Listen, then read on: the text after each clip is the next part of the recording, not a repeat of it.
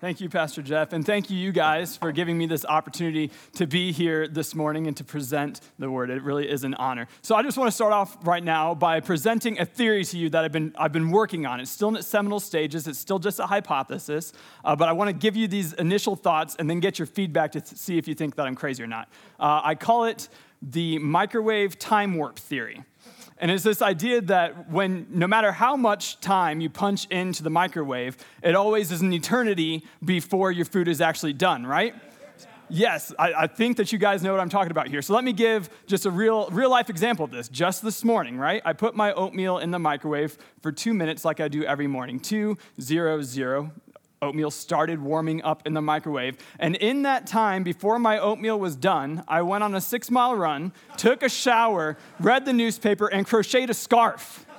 And you guys think I'm joking, but I didn't have the scarf before I put my oatmeal in the microwave this morning, right? Now, obviously, this is a joke. My mom made this scarf, okay? But I think there's something about this that it reveals that we as humans are horrible at waiting.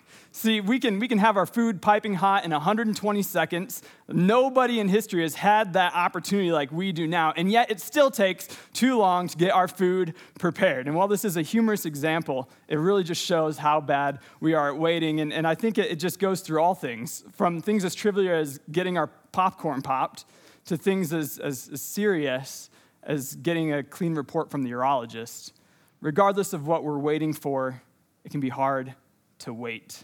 So as Pastor Jeff said earlier, my name is John Wilson. I'm a resident assistant pastor here at Element Church, and I have been here for, I think, just about 8 months now, and this time has really flown by. You guys, Element Church has become my home. Cheyenne has become my home, and I thank you guys so much for that. I want to welcome you to our service, whether you're here in the auditorium, or if you're watching in the cafe right now, or if you'll be joining us later via video online. Thank you so much for being here, and thank you for this opportunity. As I said earlier, as humans, we're pretty terrible at waiting. So in high school, in the summers, and then in college in the summers as well, I was a lifeguard at our local YMCA back in Indiana. So if a lot of people have this misconception, I did, about what a lifeguard is, what a lifeguard does. You kind of have this image of like a shiny person running in slow motion from Baywatch, right? Well, any idea I had like that was quickly dispelled within my first 30 minutes on the job. Seriously, it is a boring job. Thankfully, at this pool, well, not so thankfully, they would only hire one lifeguard at a time for a 5-hour shift. So you're by yourself for 5 hours. And a 5-hour shift isn't so bad if you have something to distract yourself, if you're working with your hands or building a house or sending emails, making phone calls. But at this pool, you literally sit on a chair and wait for somebody to drown in 6 feet of water. So this is not a very engaging job, and it did not help that we had a clock like this sitting right beside the lifeguard stand. It was actually twice as big as this, and you would not believe the pain I had trying to find this clock. Seriously, I called all these pools in town, and okay, I'm not even 24 years old yet, so I shouldn't have to say back in my day, but back in my day, everybody had a pool like this in their natatorium. So our pool actually worked. Our clock actually worked. There are 2 reasons why this clock does not work. First of all, I think I'm related to Tim the Toolman Taylor. So the last time I tried to fix something electrical, I was fixing a light switch in my dorm room back in college, and I fried all the wires through my wall and shut off the lights in my dorm for 22 hours. So that's why I have not messed with the electricity in this. And then second of all, this might be my first time preaching here, but I'm not stupid enough to literally put a timer in front of you guys for you to watch how long I've been going. So that is why there are no batteries in this clock. But anyway, so the clock was about twice as big as this, right beside the lifeguard stand, and I would just stare at it for hours. And the longer you stare at the clock, the longer it takes to go, right? And at first I'd try to avoid it. Don't look at the clock. Don't look at the clock. Don't look at the clock. But inevitably, I'd just be staring at it the whole time, just like this, while people were hopefully not drowning in my 6-foot pool. It was awful. My little high school self couldn't handle it. But I think in some ways we find ourselves watching the clock as well. I'm not talking about the microwave. I'm not talking about just at work. But I think we find ourselves watching the clock as we wait for God to show up in our lives. Waiting for him to show up, to work a miracle, to take away our pain, our grief, to save us from our sin, whatever it is. The longer we wait, the longer we tend to keep our eyes on the clock. And the longer we keep our eyes on the clock, the slower time seems to be going. And that makes it hard to wait well. And this brings us to the big idea for today, that God's timing usually requires us to wait. God's timing requires us to wait. He exists outside of time. He created time. So God's whole concept of time is much different than ours. And while we may demand things right now, he says, wait a second, or a day, or a decade. God's timing requires us to wait. So if that's true, if his requiring timing requires us to wait, this brings this question to mind. How then do we wait well? How do we wait well? And that's what I hope we can dive into for the rest of our time today. So if you have your Bibles, you can turn with them or pull it up on your iPhone or whatever to Luke chapter 2. We're going to start in verse 22 and go through 40. If you don't have a Bible, we would love to give you one. Every Sunday, we give out free Bibles to people at the church who don't have Bibles. So if you want a physical copy of the Bible, you can go to the guest services desk on your way out, and we'd be glad to give that to you. So we are going to be jumping into Luke chapter 2, starting in verse 22. We're going to be looking at two different characters in this passage, kind of jumping around to see what they show us about waiting well, because both of these characters are waiting for God to show up. So background story here to the text. We hop into this text 40 days after Jesus was born. So yes, this is kind of a Christmas passage, but guess what today is? It's 42 days after Christmas. Friday was 40 days after Christmas. So it's kind of like this happened, just the other day, right? It's 42 days after Christmas, which also means that there are 323 days until Christmas this year. Get excited. So if you'll join me in verse 22, we'll read about this thing that just happened on Friday, right? So it says this. Then it was time for their purification offering as required by the law of Moses after the birth of a child. So his parents took him to Jerusalem to present him to the Lord. The law of the Lord says if a woman's first child is a boy, he must be dedicated to the Lord. So they offered the sacrifice required in the law of the Lord, either a pair of turtle doves or 2 young pigeons. I want to pause here to point something out that we might otherwise skip over. In the law of the Lord, it says that you should bring a lamb, but if you don't have enough money for a lamb, you can bring these 2 turtle doves or 2 pigeons. So this tells us that Jesus grew up in a poor family. At that time, there was a man in Jerusalem named Simeon. He was righteous and devout and was eagerly waiting for the Messiah to come and rescue Israel. The Holy Spirit was upon him and had revealed to him that he would not die until he had seen the Lord's Messiah. It says that Simeon was eagerly waiting for the Messiah to come and rescue Israel. He's in a season of waiting on God to show up and do something. And this brings us to our first point on how we can wait well, and that is to trust the promise. We need to trust the promise. If we don't get this first one right, we might as well just stop waiting, because there's no sense in waiting for something that you don't even believe is going to happen. The promise Simeon was waiting for was centuries in the making. He was waiting for the Lord's Messiah to come and rescue Israel. So let me put Simeon in history for you guys really quickly. He's a Jewish believer. It says he's living in Jerusalem, which is in the modern state of Israel today. But at that time, Israel was under Roman rule. Rome was in charge. And in fact, for the last 500 years Israel, with the exception of a couple decades, had been under foreign rule for those 500 years. First it was Babylon, then Persia, then Greece, and then Rome. So Israel hasn't been in charge for a long time here. And throughout all these years of foreign rule, they had one hope, that the Messiah would come to deliver them. A Messiah is an anointed person. So they're thinking a prophet, a priest, or a king, that this person would come and deliver them from their Roman rulers. This promise was given to them through various prophets in the Old Testament portion of the Bible.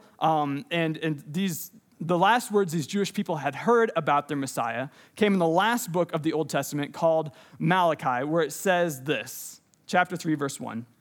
Look, I am sending my messenger, and he will prepare the way before me. Then the Lord you are seeking will suddenly come to his temple.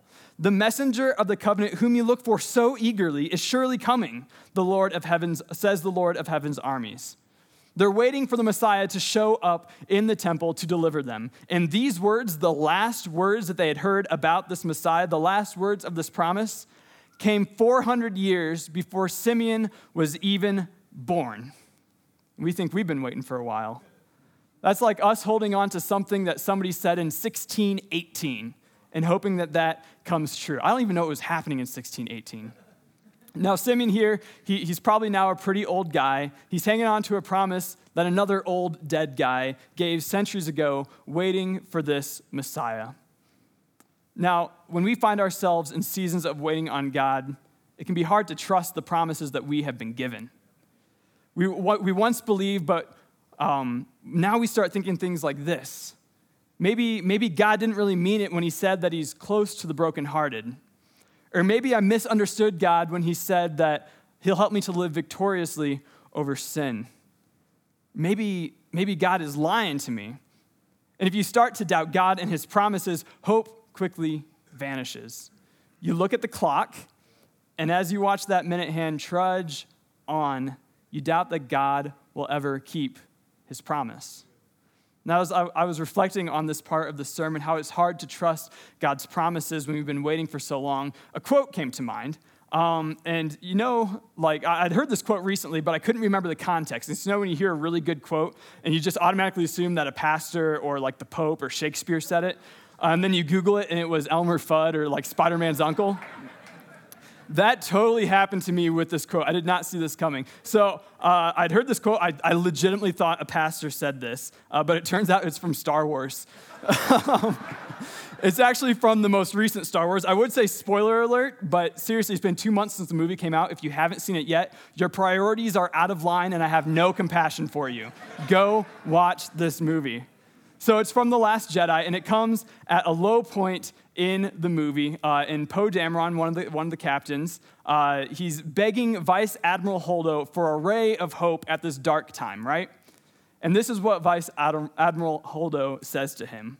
When I served under Leia, she would say, hope is like the sun. If you only believe in it when you can see it, you won't make it through the night. If we only believe that God cares for us and is changing us when we feel it or on a spiritual high or during a powerful worship song on a Sunday morning, we're not going to make it Monday through Saturday when we may not feel it or when we're feeling spiritually dry. There's another way to put this, and I do know that a pastor actually said this. It says, never doubt in the dark what God told you in the light. The promises that we hear God saying to us, do not doubt those when things get hard, when the waiting seems to be taking forever. And I think Simeon shows this to us. Despite the fact that he's hanging on to a centuries-old promise, nearing the end of the life, it says that he was eagerly waiting for the Messiah. That word waiting, eagerly waiting, it's just one word in the Greek, isn't like an arms folded, toe tapping, impatient kind of waiting. It is active waiting. It's a waiting that believes so much in what's coming down the road that it considers it as good as done. Signed, sealed, delivered. Simeon shows us that the first step in waiting well is to trust that promise. Now, a little later, we come to another character in the story named Anna. She too is in a season of waiting, but for slightly different reasons. So I'm jumping down here to verse 36. We'll be jumping around this passage a little. So in 36, it says this. Anna, a prophet, was also there in the temple. She was the daughter of Phanuel from the tribe of Asher, and she was very old. Her husband died when she had been married only 7 years. Then she lived as a widow to the age of 84. She never left the temple, but stayed there day and night, worshiping God with fasting and prayer. Anna finds herself in a different situation of waiting. So, like Simeon, she too is waiting for the Messiah to show up in the temple to come and rescue Israel. She is also a Jewish believer, but different from Simeon, she's waiting for an end to her suffering. Here she is, 84 years old, and she's been a widow for 50, maybe even 60 years at this point. 50, 60 years, yeah, that's enough time for the sharpness of the pain of losing your spouse to dull a little bit, but it still hurts. And it doesn't help that she's a widow in a society where widows are incredibly vulnerable. She has no husband to provide for her, to care for her, to protect her. As a woman, she has few rights, and she's constantly at risk of being swindled or cheated or neglected. And this passage doesn't say this, but I have a hunch that Anna wasn't just waiting on the Messiah to come and rescue Israel. She was waiting for the Messiah to come and rescue her. For years and years, she has waited for God to rescue her, but it's what she did during those years that show us how we too can wait for God well. And this brings us to our second point. To wait for God well, we need to remain faithful in prayer. Remain faithful in prayer. Verse 37 says that Anna never left the temple, but she stayed there day and night, worshiping God with fasting and prayer. Despite her husband's death and despite her years as a poor widow, she has devoted herself to prayer, to fasting, and worshiping. Now, I realize this is a rather glib answer for me to say, just remain faithful in prayer. I honestly think that Christian people are often guilty of just tagging this on as an easy Band-Aid to serious problems. They see somebody who's in pain, they see somebody who's hurting, somebody who's waiting for God to work a miracle in their life, and they say, oh, just pray more, or just pray harder. Now, the problem with this answer is that it's actually kind of good advice. I mean, all of us, regardless of where we are, could benefit from praying more and praying harder. But the problem is that good advice is not always good comfort. And I'll be the first one to admit that this is personally hard for me. In seasons when I'm waiting, when I feel like God is silent, when I'm waiting for him to show up in my life, for some reason, oftentimes my gut response is to pray for a little bit, but then once I've waited for a little bit longer, just to stop praying. It feels like I'm not getting anything out of it, so why am I going to put anything into it?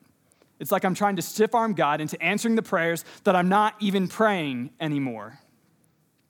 So I understand that this point, to remain faithful in prayer, is not easy. I'm preaching this one straight to myself right now. But although it's not easy, it is essential. Prayer is our line of communication with God. It's not just how we talk to God, but it's one of the primary ways that we actually hear from God. Now, there are two main reasons why I believe it is so important for us to remain faithful in prayer while we wait. First, it gives us an opportunity to be real with God. You know that saying from Bambi? I do know this quote comes from Bambi. If you can't say anything nice, then don't say nothing at all, right? Thumper says that. I think some of us carry that mindset into our relationship with God. Especially during seasons of waiting, we feel like we've got nothing nice to say to God, so we might as well not say anything at all. Like it would be rude for us to tell God what's actually on our mind. Can I take a moment to just dispel that myth?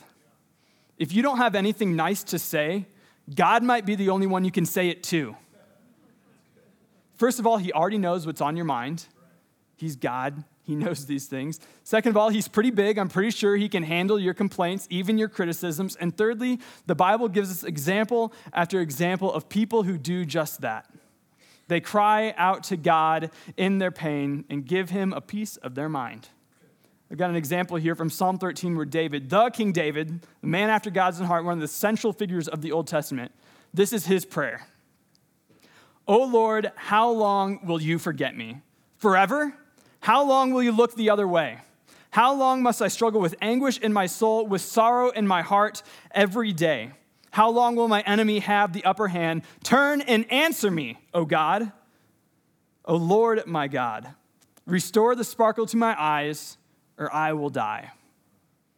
David is not mincing any words here. He's honestly, passionately pouring out his heart to God. And I bet there are days when old Anna prayed something similar to this, if not these exact words. How long will you forget me, O Lord? So this gives us permission to go before God in prayer and to be honest with him about what we're feeling while we're waiting on him to show up in our lives. If you don't know what to say or what to do, you just open to Psalms, right in the middle of the Bible. Just thumb to the middle of your Bible, open that up, flip a couple pages to the left or right, and I can guarantee you'll find a prayer pretty similar to this one, giving words to what's on your heart. I also know of a faithful Christian lady at my last church who was unable to have children. And at age 43, she actually became pregnant. And at the day after telling our entire church family that she was pregnant, she miscarried her child. And that caused her so much grief and so much pain. And when I was talking to her a couple months later, she said that every day after work, she would get in her car, grab onto her steering wheel, and just scream at God. That counts. That's telling God what's on your heart. In our waiting, we can remain faithful in prayer because prayer isn't just sending up a thank you note to God. Prayer is conversing with God, being honest with God, telling him what's on our heart and mind. But prayer also does something else to us. When we remain faithful in prayer, even in those hard times, it gives God the opportunity to meet us where we're at and to change our perspective, to change our attitude. So during World War II, there are two sisters that were captured by the Nazis and placed in Auschwitz death camp. Corrie ten Boom is the younger sister, and she really struggled to remain faithful in prayer in the midst of all the death and darkness and despair that was happening in this death camp. But her older sister, Betsy ten Boom, always was faithful in prayer and was trying to get Corey to get on the same page with her. So one day, Betsy gets this idea in her mind. She's going to do a prayer exercise with Corey. So they sit across from each other in their bunks, and Betsy decides that she'll pray something, and then Corey has to repeat it right after her. So Betsy would start saying, God, we thank you for the little bit of food that we are given here in this death camp. And Corey would respond saying, God, I thank you for our food. Betsy would say, God, we thank you for the clothing that we get to wear here. And Corey would respond, God, we thank you for our clothes. And back and forth it went like this. Betsy thinking of different things to thank God for, and Corey repeating it. But slowly the things got harder and harder to thank God for, until eventually Betsy says, God, I thank you for the fleas in our mattresses. Corey looks up and glares at her sister. Thank God for the fleas? Absolutely not. She's drawing the line there. These fleas are in her mattresses, in her clothes, in her hairs, every day causing her to itch and well up in all different sorts of sores. She was not going to thank God for the fleas in this Nazi death camp. But Betsy just stared back at her until Corey broke and said, God, I guess I have to thank you for the fleas too. Now, at this death camp, there was a particularly cruel female prison guard who would relentlessly stalk down her prisoners, beating them and doing all sorts of horrible, treating them just absolutely horribly. And she'd stalk them throughout the entire camp, but there was one place this female prison guard would not go, and that was into Betsy and Corey's barracks because of the flea infestation. She would chase them anywhere throughout this whole death camp, but she would not go into that place because the fleas freaked her out. And shortly after praying this prayer, Corey and Betsy learned that this was the case. At that time, Corey had no more problems thanking God for the fleas. You see, when we're honest with God in our prayer, when we remain faithful in our prayer, God can do something where a flea isn't just a pest, but a flea becomes a faithful companion. And Corey carried this story with her the rest of her life, especially after her sister Betsy died in the prison camp. You see, prayer changes our attitudes. It changes our perspective. That psalm I read earlier where David is crying out to God, you remember it began with him saying, how long will you forget me? How long, O Lord? I'm about to die here, Lord. Well, this is how David's psalm ends in verse 5. But I trust in your unfailing love. I will rejoice because you have rescued me. I will sing to the Lord because he is good. David's circumstances didn't just suddenly change in the middle of writing down this psalm, but his attitude did. After venting to God, his heart was open to hear God once again saying, it's okay, I'm here, I love you.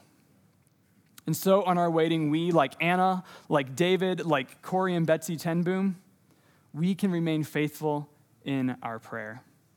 So we see that to wait well, we need to trust that promise that God has given us. We need to remain faithful in prayer. And there's just one more thing I see in this passage that can help us to wait well. So I'm going to hop back up to Simeon's story quickly. So I'm in verse 27, where it says this.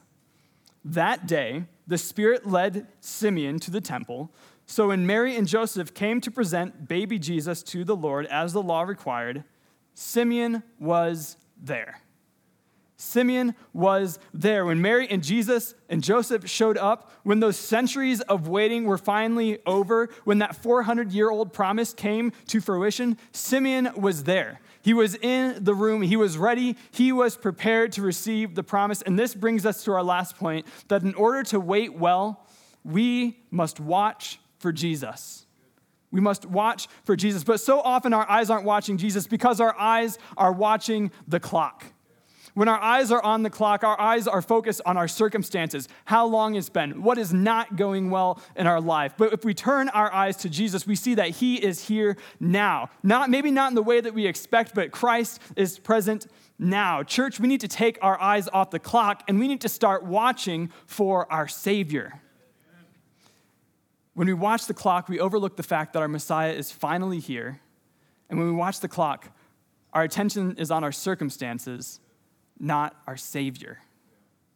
Simeon was watching for Jesus. And I like to imagine what this day must have been like for him. So he wakes up in the morning, he gets this nudge from the Holy Spirit saying, hey, go to the temple. I'm just about to answer a promise today.